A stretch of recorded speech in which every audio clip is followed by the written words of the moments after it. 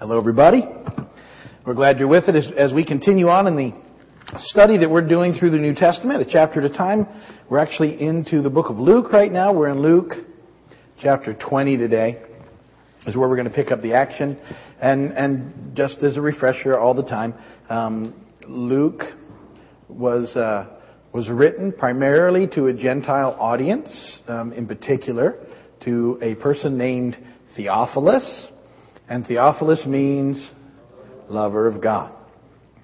And so it was either written directly to a man named Theophilus, which is what most of biblical scholars believe, or it was written into the context of all lovers of God, and in some way it was, because it was written to all of us as well. Luke talks a lot about getting saved and what that looks like and what's required.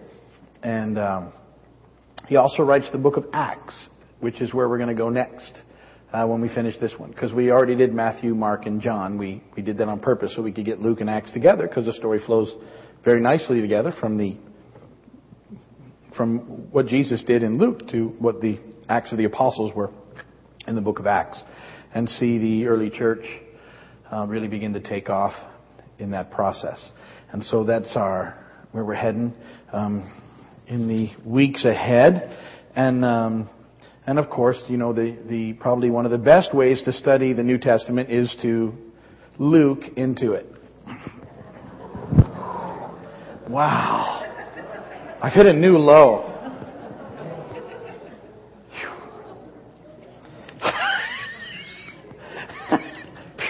Wow. Who am I kidding? I look forward to doing that all day. I just couldn't wait. Okay, so we're in Luke chapter 20. If you remember in Luke 19, the way the material is presented, that it's about ultimately looking at the cost of being a disciple, and that there's a cost to it. But when compared to the reward of being a disciple, really the cost is nothing compared to the gain of being a disciple in Christ. And that's how the stories sort of all lay in through chapter 19. Well, we come into chapter 20 and the following chapters, and Luke ultimately presents costs to two more groups. And today we're going to two more situations. One of the thing that we're going to look today is the cost of choosing not to follow Christ. There's a cost. And then ultimately, as we wind down in the remaining chapters, it's the cost to Jesus for making a way for us to have life. But chapter 20 primarily deals with the cost of rejecting Christ. And remember now, that's been the theme. That's what we've been looking at for week after week after week. Jesus has been telling everybody they need to follow Him. And He's made it as plain as He possibly could. And that we've seen those that have chosen to follow Him, and they've become His disciples. They put their faith in Him. And that we've also seen how He's taken a lot of time to begin to disciple them and to teach them. But He's continued to offer this choice to other people. And some have been on the fence, and some have outright rejected Him altogether. And ultimately, even those on the fence have basically rejected Him by choosing not to follow. And this has been the focus all the way along, and it's now culminating as we get towards the end of Luke. There's only 24 chapters of the process that there's a cost of being a disciple, but it's worth the reward. It's really, compared to the reward, it's nothing. But there's a definite cost to choosing not to follow Christ, which isn't good. And there's ultimately a cost to Jesus for making the way for us into life. So let's look at Luke chapter 20. There's 47 verses. I will read them to you. You can follow along. They're in your bulletin, or you can open your Bibles. If you didn't bring a Bible, there's Bibles on the road. If you'd like to look at one of those, I'm reading out of the NIV. So if you're in a different translation, it will look a little different, obviously, but it will get you the message. So Luke chapter 20, verse 1 and following. One day, as he was teaching the people in the temple courts and preaching the gospel, the chief priests and the teachers of the law, together with the elders, came up to him. "Tell us, by what authority you're doing these things," they said. "Who gave you this authority?" And he replied, "I will also ask you a question. Tell me, John's baptism, was it from heaven or from men?" They discussed it among themselves and said, "If we say from heaven, he will ask, 'Why didn't you believe him?' But if we say from men, all the people will stone us because they are persuaded that John was a prophet. So they answered, we don't know where it was from. Jesus said, neither will I tell you by what authority I'm doing these things. He went on to tell the people this parable. A man planted a vineyard, rented it to some farmers, and went away for a long time. At harvest time, he sent a servant to the tenants so they would give him some of the fruit of the vineyard. But the tenants beat him and sent him away empty-handed. He sent another servant, but that one also they beat and treated shamefully and sent away empty-handed. He sent still a third, and they wounded him and threw him out. Then the owner of the vineyard said, what shall I do? I'll send my son, whom I love. Perhaps they will respect him. But when the tenants saw him, they talked the matter over. This is the heir, they said. Let's kill him, and the inheritance will be ours. So they threw him out of the vineyard and killed him. What then will the owner of the vineyard do to them? He will come and kill those tenants and give the vineyard to others. When the people heard this, they said, may this never be. And Jesus looked directly at them and asked, then what is the meaning of that which is written? The stone the builders rejected has become the capstone. Everyone who falls on that stone will be broken to pieces, but he on whom it falls will be crushed. The teachers of the law and the chief priests looked for a way to arrest him immediately because they knew he had spoken this parable against them. But they were afraid of the people. Keeping a close watch on him, they sent spies. This is very, very godly behavior, by the way. who pretended to be honest. They hoped to catch Jesus in something he said so they might hand him over to the power and authority of the governor. So the spies questioned him, Teacher, we know that you speak and teach what is right, and that you do not show partiality, but teach the way of God in accordance with the truth. Is it right for us to pay taxes to Caesar or not? He saw through their duplicity and said to them, Show me a denarius. Whose portrait and inscription are on it? Caesar's, they replied. And he said to them, Then give to Caesar what is Caesar's, and to God what is God's. They were unable to trap him in what he had said there in public, and astonished by his answer, they became silent. Some of the Sadducees, who say there is no resurrection, came to Jesus with a question. Teacher, they said, Moses wrote for us that if a man's brother dies and leaves a wife but no children, the man must marry the widow and have children for his brother. Now there were 7 brothers. The first one married a woman and died childless. The second and the third married her, and in the same way the 7 died, leaving no children. That's a rough story. Finally, the woman died too. Now then, at the resurrection, whose wife will she be, since there were 7 were married to her? And Jesus replied, The people of this age marry and are given in marriage, but those who are considered worthy of taking part in that age and in the resurrection from the dead will neither marry nor be given in marriage. And they can no longer die, for they are like the angels. Notice it doesn't say they become angels. They're like angels, in that they never die.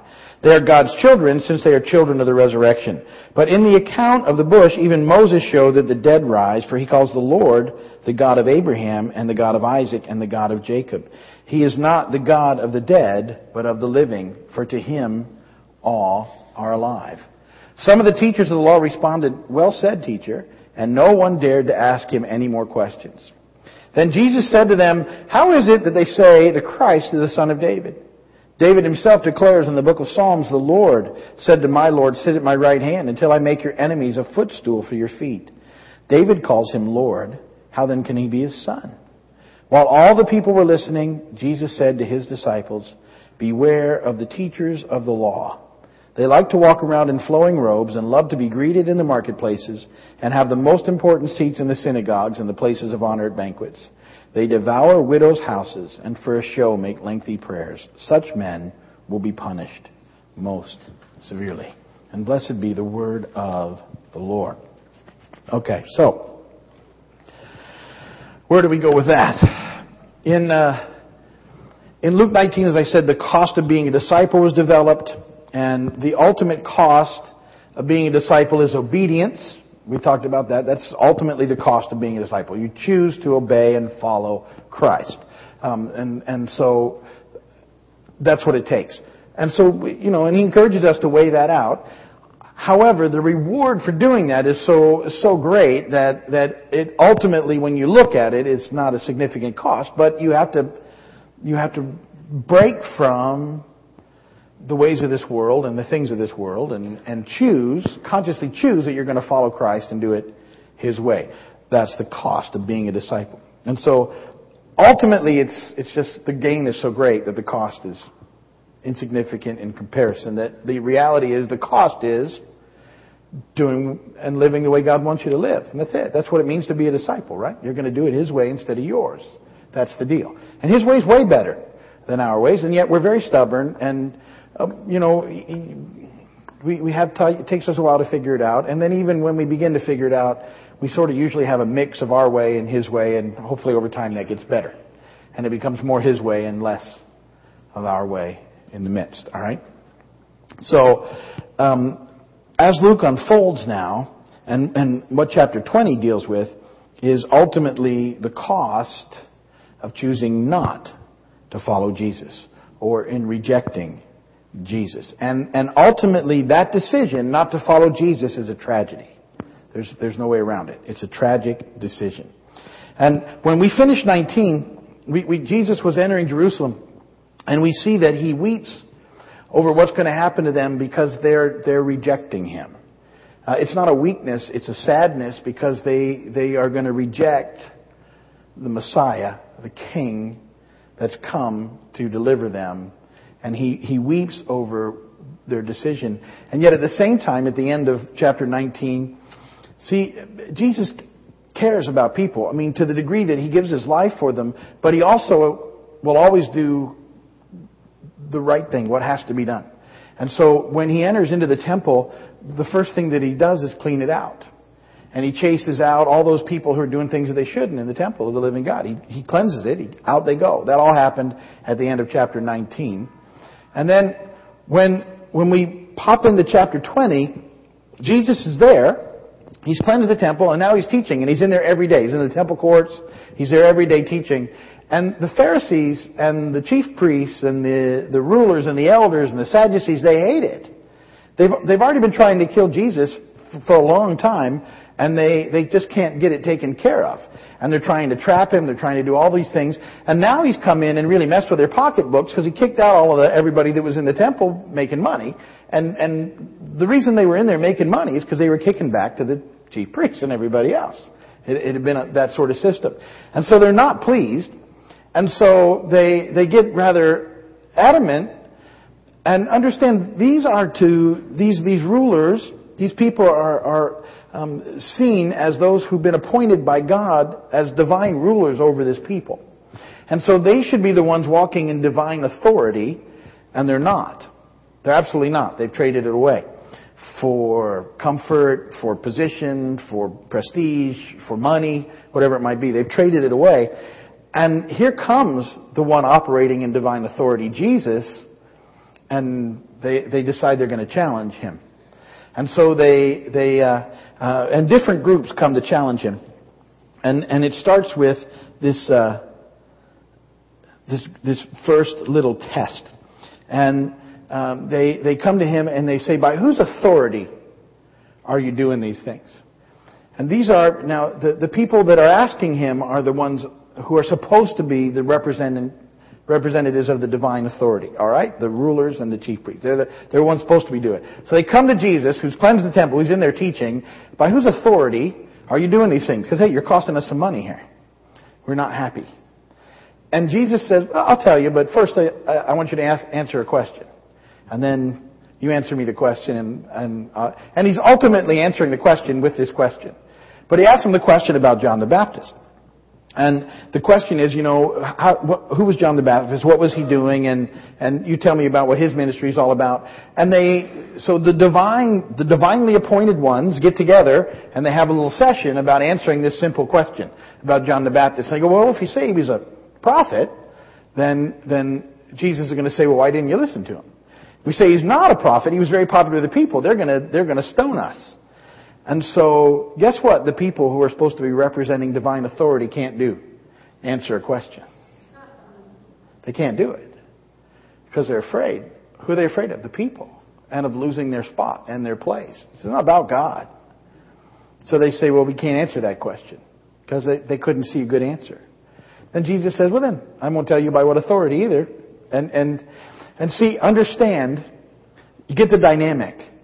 Jesus has clearly proven by what authority he's doing things. Because he spent the previous 3 years healing people, preaching the gospel, demonstrating the miraculous, talking about the kingdom of God. He's more than proven by what authority he's doing these things. He's claimed. He's made his claims of being God's Son, being in effect God in the process. He's clearly stated it. And so their challenge is kind of funny. You need to see how Luke presents it, because the ones who are supposed to be the divine authority challenge the divine authority, and when asked a simple question, they can't answer it. And so that's what happens in those first 8 verses. Simple question: how about John the Baptist? Was he of God or wasn't he? They couldn't answer it. And so those who claim to have divine authority couldn't answer the question. Which reminds me of this email I got this week. This is a pretty interesting email. I don't believe it's a true story. I looked it up to try to find it, but it's certainly very good. Listen to this. It's about a Texas beer joint that sues a church.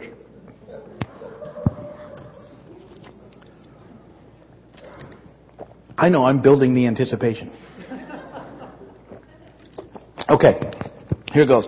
In Mount Vernon, Texas, Drummond's Bar began construction on expansion of their building to increase their business. In response, the local Baptist church started a campaign to block the bar from expanding with petitions and prayers. Work progressed right up until the week before the grand reopening, when lightning struck the bar and it burned to the ground. After the bar burning to the ground by a lightning strike, the church folks were rather smug in their outlook, bragging about the power of prayer, until the bar owner sued the church on the grounds that the church was ultimately responsible for the demise of his building, either through direct or indirect actions or means. In its reply to the court, the church vehemently denied all responsibility or any connection to the building's demise. The judge read through the plaintiff's complaint and the defendant's reply, and at the opening hearing he commented, "I don't know how I'm going to decide this, but it appears from the paperwork that we have a bar owner who believes in the power of prayer and an entire church congregation that now does not."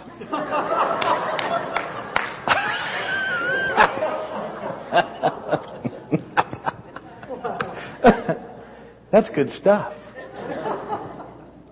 I searched today to see if it was true. I couldn't find out if it was true or not. So I just think somebody really thought it out. That's a great story. Okay. All right, back on track. The authority of Jesus has clearly been demonstrated by his power through miracles and openly claiming to be the Son of God.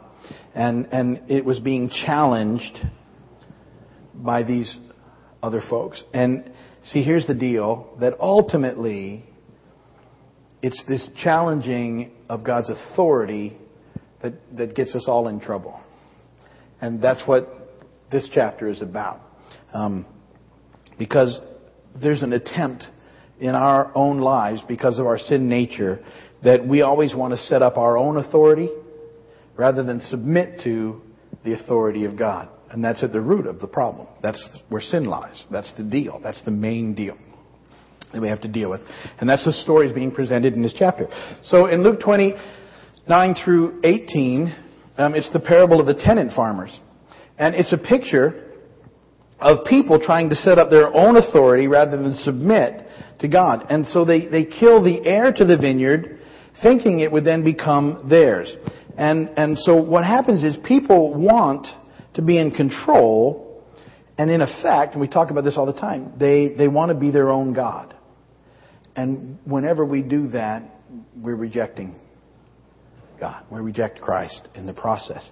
And this is the same thing that the evil one did. People ask about all the time about the process. The evil one ultimately decided that he wanted to be God. And he rejected the authority of the true God and tried to substitute his own. Isaiah 14:12 through 15. I didn't put it in your notes, but you can go and read it later. It says, "How you have fallen from heaven, O morning star, son of the dawn. You've been cast down to the earth, you who once laid low the nations. You said in your heart, I will ascend to heaven. I will raise my throne above the stars of God. I will sit enthroned on the mount of assembly, on the utmost heights of the sacred mountain. I will ascend above the tops of the clouds. I will make myself like the Most High. But you are brought down to the grave, to the depths of the pit." So there's this struggle that all of us have to deal with. And ultimately it's who's going to be in control of our lives, us or God. If it's going to, hopefully you choose Him, because that's where life is. That's what it means to be a disciple.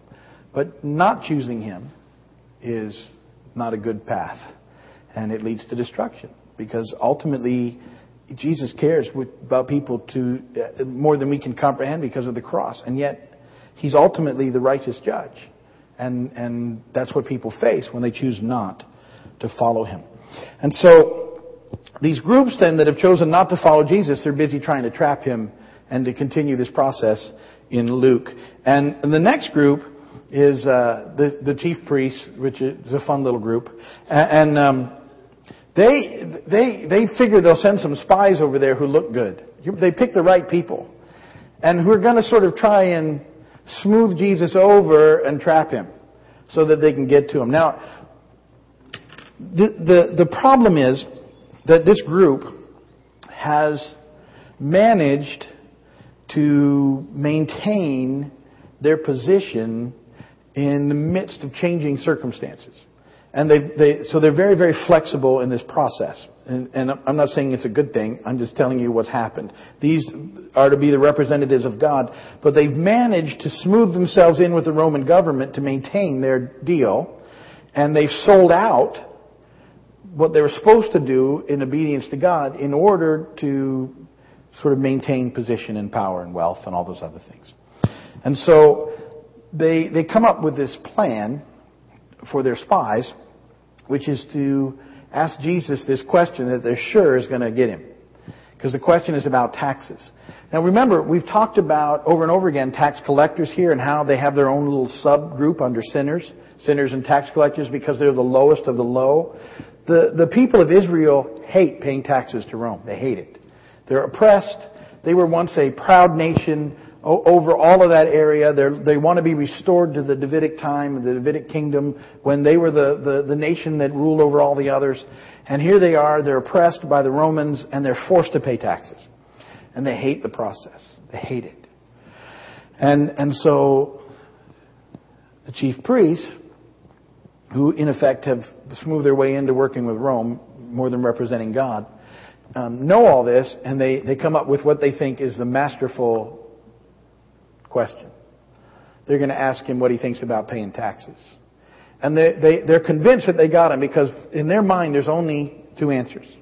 You pay Him or you don't. That's it. Well, if He says pay Him, the people are going to turn on Him, because they don't want to. They hate paying taxes. They want to hear that they're not supposed to do that. And if He says don't, guess who's going to get Him? The chief priests are going to turn Him over to the Roman authorities for stirring up the crowds not to pay taxes, which the Romans are very fond of. They got big legions of armies they got to feed and stuff, and it's going to come from the taxes they impose on the people. And so they present this question to Him. So what do you say? Are we supposed to pay taxes or not? And His answer, Jesus is so profound with His answers. And I love this answer. First off, I love that He says, give me a coin. Because he's so not worried about earthly things. He's not even carrying a coin in his pocket. Do you get it? As opposed to the chief priests that probably had whole lots of coins. Let me see a coin. Whose picture's on it? Caesar's. Okay. Well, then give to Caesar what's Caesar's and give to God what's God. It's exactly what should be happening. And understand, it traps the chief priests again, because they should have been given to God what is God's, and they hadn't. All right? And so now they're stuck with Caesar. And that's the issue. That's the problem. And so they can't trap Jesus along the way, and His answer just stops them altogether. He stops that group cold. And so I love that answer. Now, the next group up is the Sadducees. And the Sadducees are an interesting group because they don't believe in the resurrection. So the Sadducees, who know the Word of God at some level and yet don't believe it, because they don't believe that there's anything past this life. And that's why they got their name. That's why they're sad, you see. That's so old. And people always giggle when you say it. I don't know why. But that's why they're sad, you see, because they don't believe in the resurrection. Okay. So, the Pharisees at least believe in the resurrection. Anyway, they're just a mess. So the Sadducees now are just sort of this, I didn't want to label the group. They're often their own thing. And they challenge Jesus on a point about the resurrection while not believing in the resurrection. And so they don't think it's an answerable question. And I read you the question about in the law Moses said, if a man's married to a woman and he dies before they have children, the brother, the next in line, needs to come in and keep the family line going. And so they come up with this ridiculous hypothetical question about 7 brothers and everybody ultimately dying, no kids, and who's married to who in the resurrection. And he said, well, it's not like that. In the age to come, it's not important. And and he said, there's in this age we have this way of doing things, but in the age to come, things are different, and the whole process looks completely different. And so the answer doesn't even matter. But here's what he says. He uses a tense, a verb tense, to answer the question. So instead of saying that God was the God of Abraham, Isaac, and Jacob, what he says is that God is the God of Abraham, Isaac, and Jacob, and that to God these guys are still alive. There is a resurrection, and that's what it's all about. And so he stops them cold in their tracks as well. And they have no answers. And what I love next is when the chapter's closing, Jesus begins to ask a question, a very deep theological question about David saying, the footstool in the sun, and how can he say that about this? And it's a huge question. Guess what? None of them answer. They just all leave. Because in the end there it just says, so Jesus is talking to his disciples. Guess what happened? All those groups hear that question, they got nothing, and they bail. Why? Because Jesus is divine authority. Jesus is the true authority. Jesus came in truth. Jesus presented himself as who he was, the Messiah, the one who'd come for them. On the way into Jerusalem, he wept because they were going to reject him. They weren't going to see. They'd chosen. They'd made their choice. And he wept because the cost is tragic.